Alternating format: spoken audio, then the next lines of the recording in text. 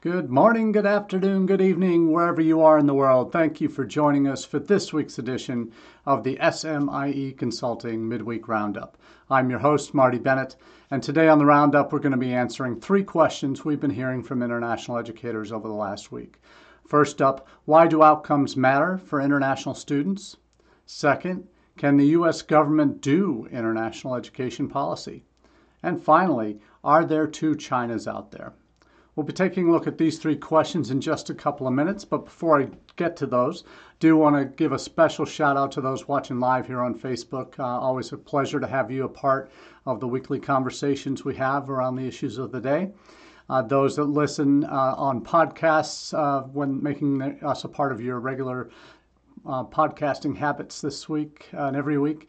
We're well over 1,500 downloads, so very excited to be coming to those of you who've made an effort to download us, and those watching on repeat, either on our Facebook page or YouTube channel for SMIE Consulting. Thank you. Thank you for being a part of the conversation in whatever way you choose.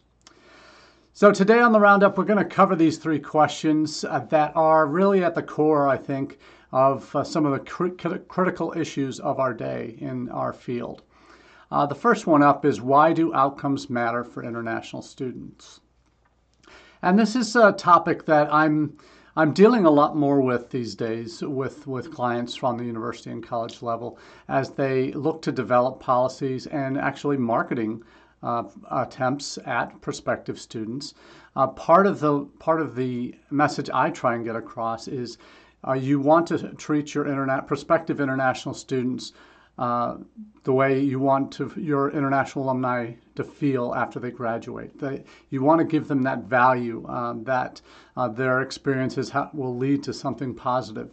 That's the picture you try and paint for students, prospective students and parents, about what life is going to be like on your campus and what it potentially will lead to. And that's the real picture that I think often gets forgotten in how international students are marketed to these days. Increasingly, I'm seeing interest from, certainly overseas, there's much more of a hyper-focus on employability and outcomes for graduates. That's how they market their programs, through the value of their post-study work opportunities. I don't think that's done at the same level in the United States, particularly beyond the top-tier elite schools that students can thrive on those opportunities based on the value of that named degree. But the reality is international students look for opportunities and outcomes. As much as they do the experience, they want that outcome to be something of value to them for coming to your institution, receiving a degree. They want to know what that tangible benefit will be. Beyond just prepares you for life, prepares you for careers, all of that. That's all well and good, but let's have some conversations about the data, about what is there and what isn't there.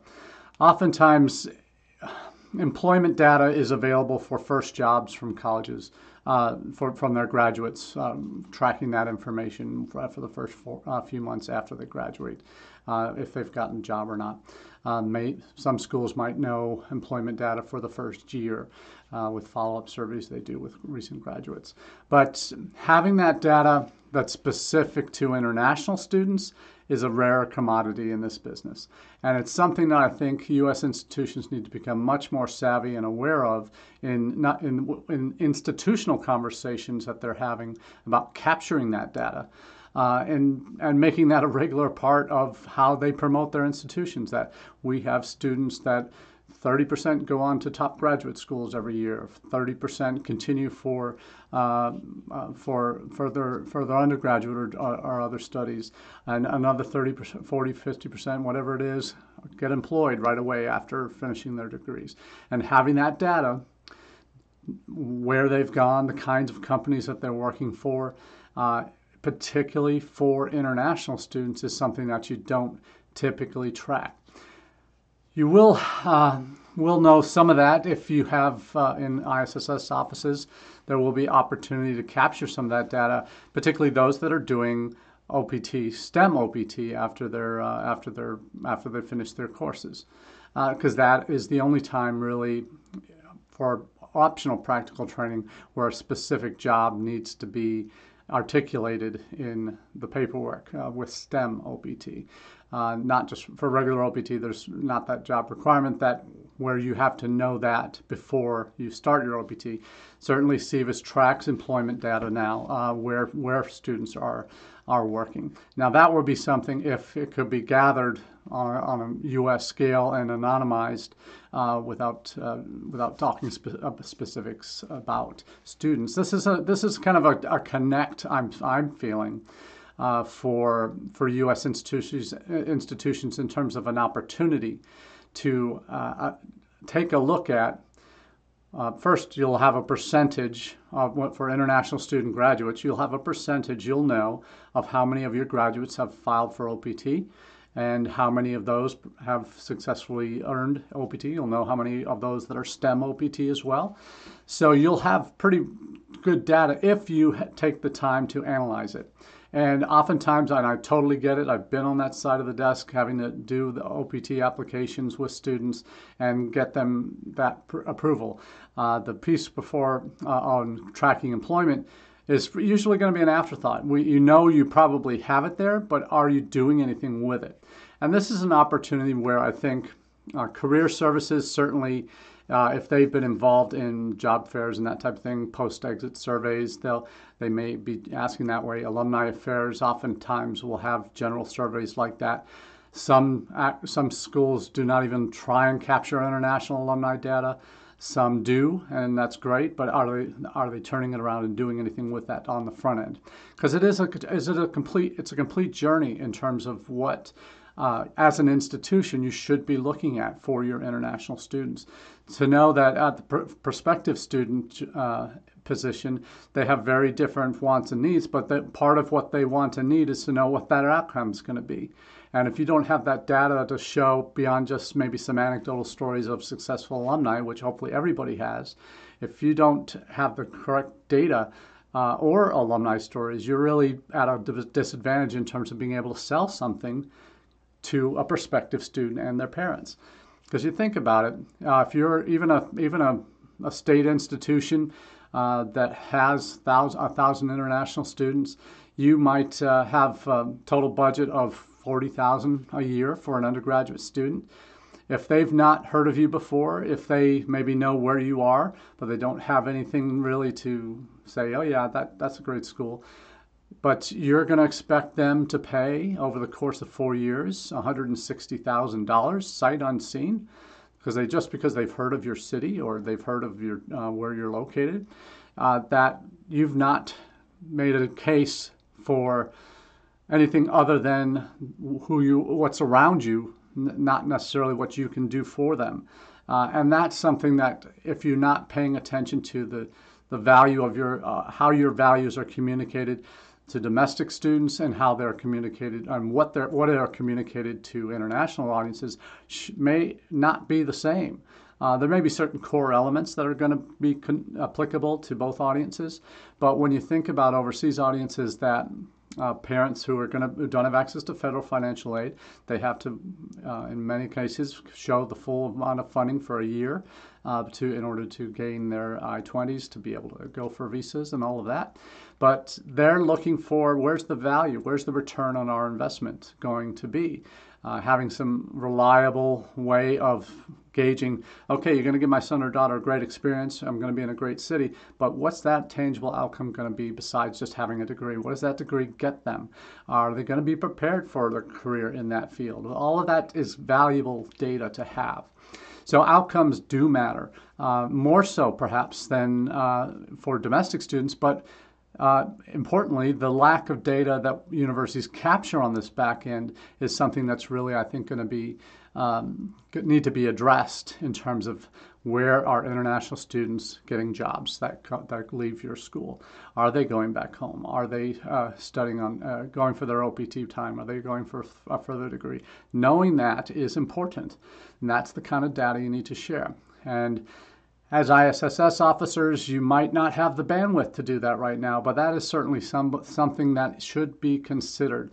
That the data you have on where students are on OPT, and what percentage of your graduating students are applying for OPT versus going home versus going on for further degrees. Know that information. You might have that institution-wide, but I doubt you have it for your international audiences.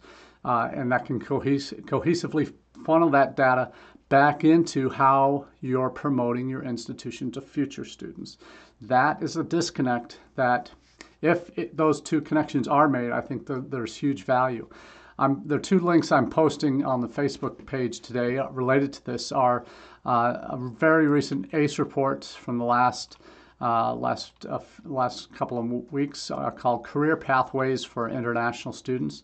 Anna Asaki Smith is the author of the report and really gives an excellent overview of what colleges should be focusing on in terms of career pathways for international students, how you're tracking that, why you should be tracking that, and it also looks at OPT data, H-1B data, and shares some of the economic implications, but also what our competitors are doing. And this, for those who followed me for the last year or more, you know about my 6 Ps for Strategic International Enrollment Management.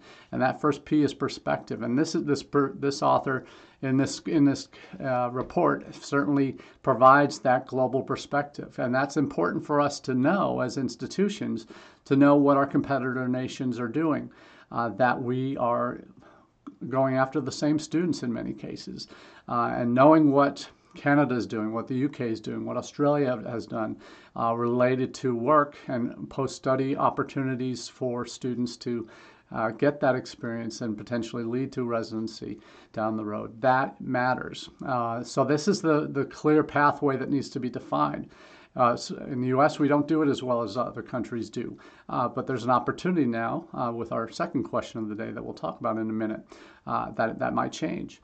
But for now, the outcomes are one of the things you're looking for is OPT to H-1B potentially data, so a little bit further removed from the student experience.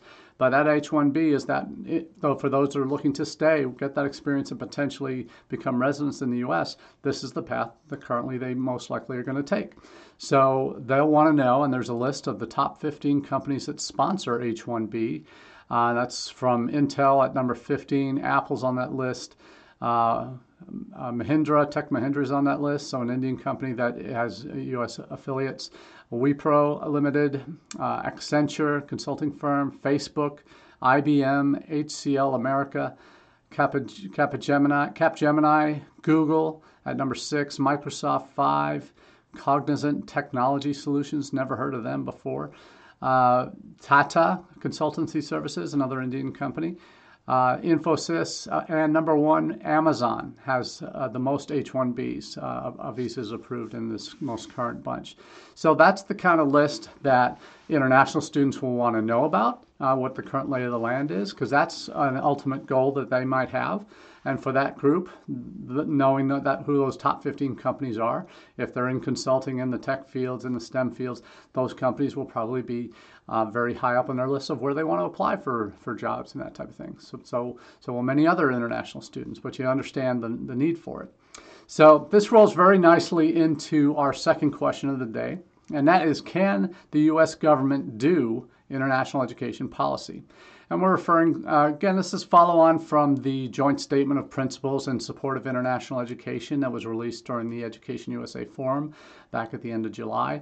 That endorsement of the importance of international education that came out of that policy release and that commitment, federal agencies, and we got the 4 main departments, education, state, commerce, and DHS, that are going to combine efforts to develop this policy. There's really not a lot of meat or structure on this new initiative yet, but certainly it's going to be welcomed with open arms once that does happen. And it may take months, may take years.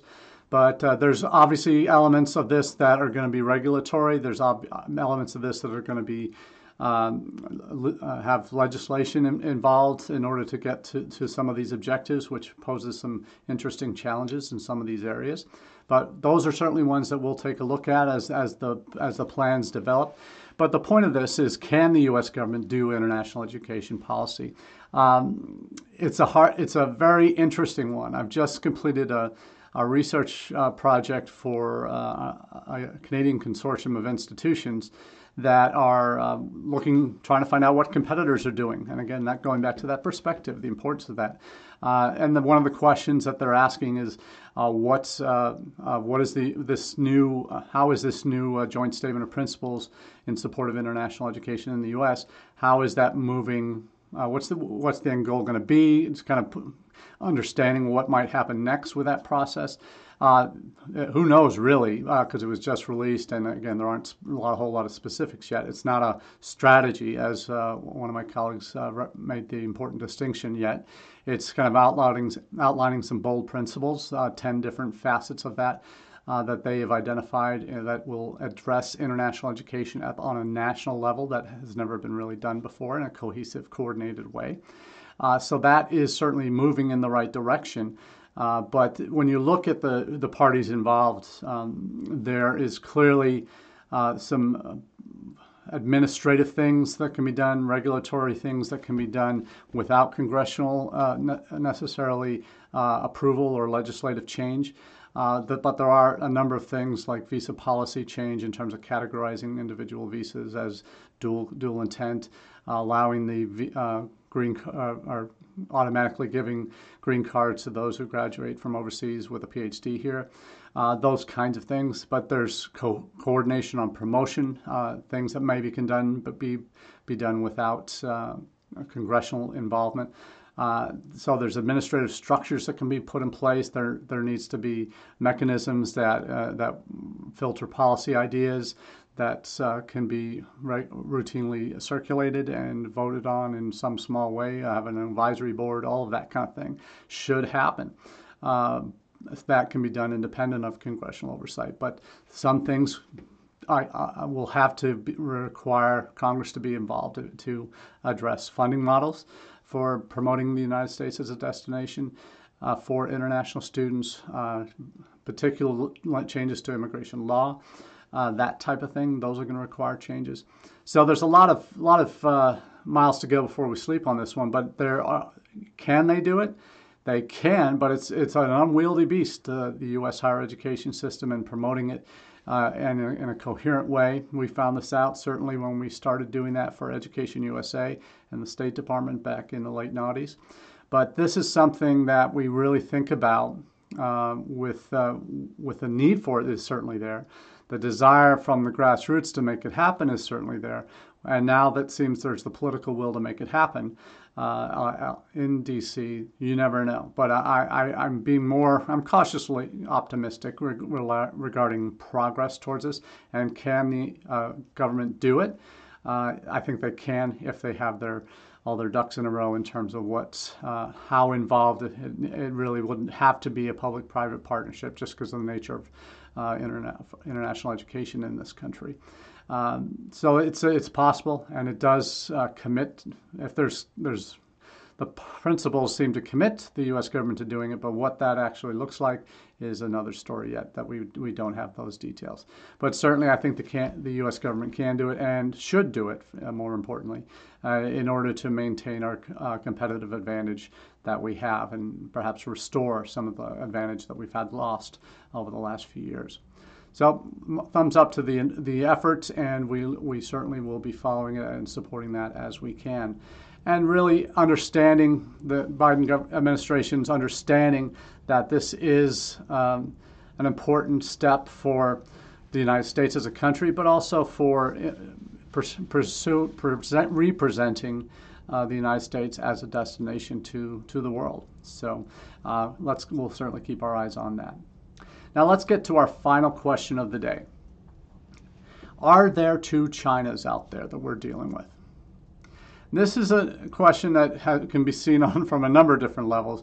And here what I'm not talking about is mainland China, Taiwan as two Chinas. Mainland China, PRC, CCP certainly does not see there to be two Chinas. That's a part of China, Taiwan. They would call Taiwan just much like they did Hong Kong. That's always been a part of China, even though it's separated and was its own country for many years. Macau is part of that too, but the islands that China has been building in the South China Sea, creating artificial islands that are now airstrips and going to be part of their territory they're going to claim. The challenges that presents. But that's neither here nor there in terms, I'm not talking the geopolitical two Chinas. I'm talking international education's two Chinas that we're dealing with. And the Chinas we deal with are the government in Beijing, the Chinese Communist Party, the PLA, the military civil fusion piece. That is certainly one China that certainly governments, heads of state deal with from around the world.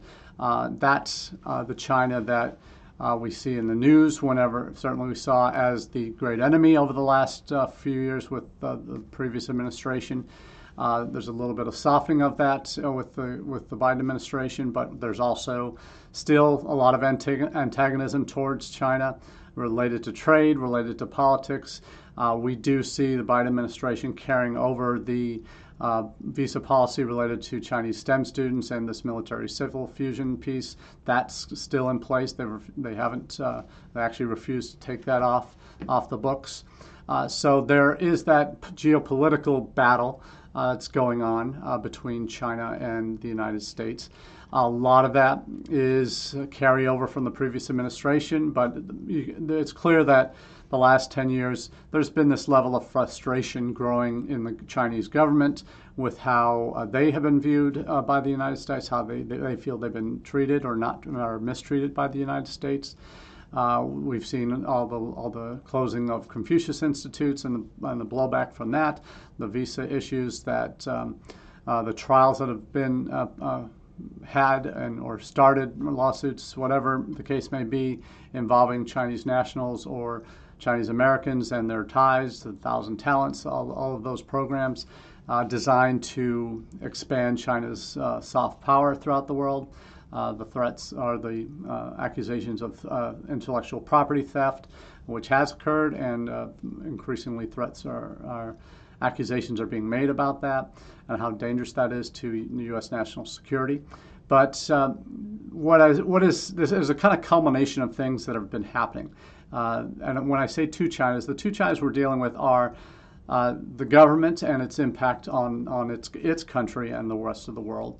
And the other China I'm talking about are the parents and the students that have come to our campus in huge numbers since the mid 2000s, and that have become a mainstay and in many places maybe an overly reliant country for U.S. institutions in terms of their international enrollments.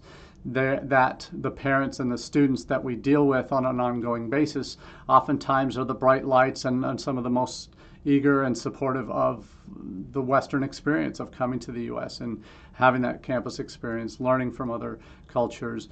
But it seems to be that though that interest is still there, and it's when I was asked about two years ago, I think it was, to do a session for a group of Chinese agents and advisors that were being trained in the U.S. to talk about the U.S. higher education system.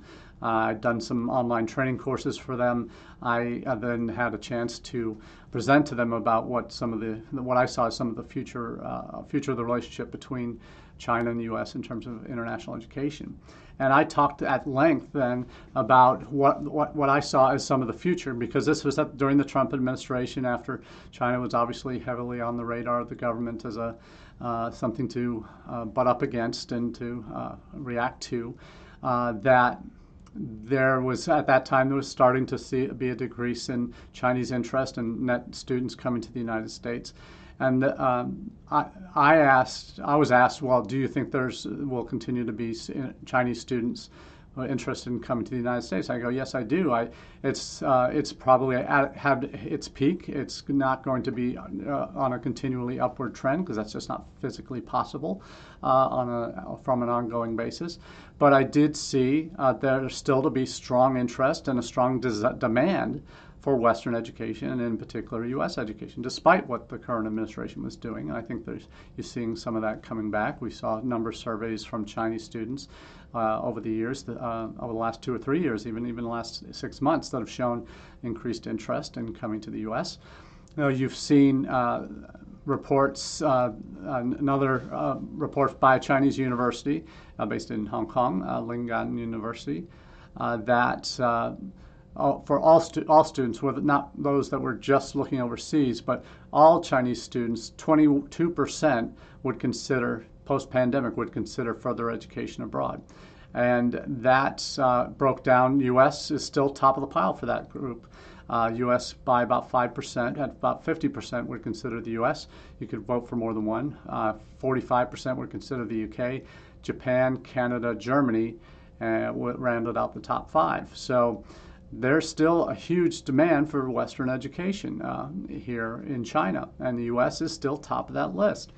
And it's always been top of the list for Chinese students as a #1 destination, certainly in the last 20 years. So the demand is there.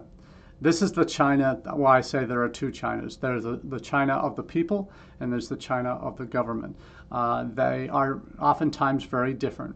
Where I see there being a less rosy picture for China, and coming in the next 4 to 5 years, we're seeing signs of it. And certainly a lot of their new national security policies they've implemented have clamped down on big tech in China, profitability in China. Their recent acts at the end of July, beginning of August, that are basically dismantling the tutoring industry in China, particularly those tutoring businesses in China that are reliant on U.S. or Western labor for teaching. Or for example, my wife teaches English classes to Chinese students, all of which that she's working with are based in China. That opportunity is now no longer possible after current families have used all their spots, the slots that they paid for. Because the government in China is now, they'll still allow English instruction to go on for families, but it will not be allowed for non-residents in China to do the education, to do the tutoring. Those students, and this is one of the things I was asked 2 years ago, what do you see as one of the bright lights for the future of the Chinese-U.S. relationships? In international education, I said I put up a picture of VIP Kid, and there are other services like this, but that service puts students age 4 to 14 in front of mostly U.S. Parents and teachers where they're developing relationships with these students from that age. And that age group are learning English because parents want their sons or daughters to have a wide range of opportunities available to them when they want to go off to university. But the Chinese government now has said that's no longer possible. We will not allow that in our country. So they're taking away the choice of these Chinese students and parents who would like that Western education in terms of their English language instruction. That has knock-on effects down the road for post-secondary options. So very muddy waters we're getting into with the relationship with China, the two Chinas that we're experiencing, the parents and the students, and that China of the government. So where those two butt heads is going to be interesting in the longer term to see who wins out. But given the nature of the governments in China, unless there's a popular uprising to counteract that, are you going to see, unless there are economic consequences for fewer students going abroad, that's going to be something that we'll keep an eye on as well. But great topics today. Really appreciate your feedback online, and after the event, just keeping me up to date with what's going on your campuses. I know these are some hot topics that deserve a lot of attention, and we'll be talking about them, I'm sure, in the coming weeks and months. So until next week, I wish you all the very best. Have a great day.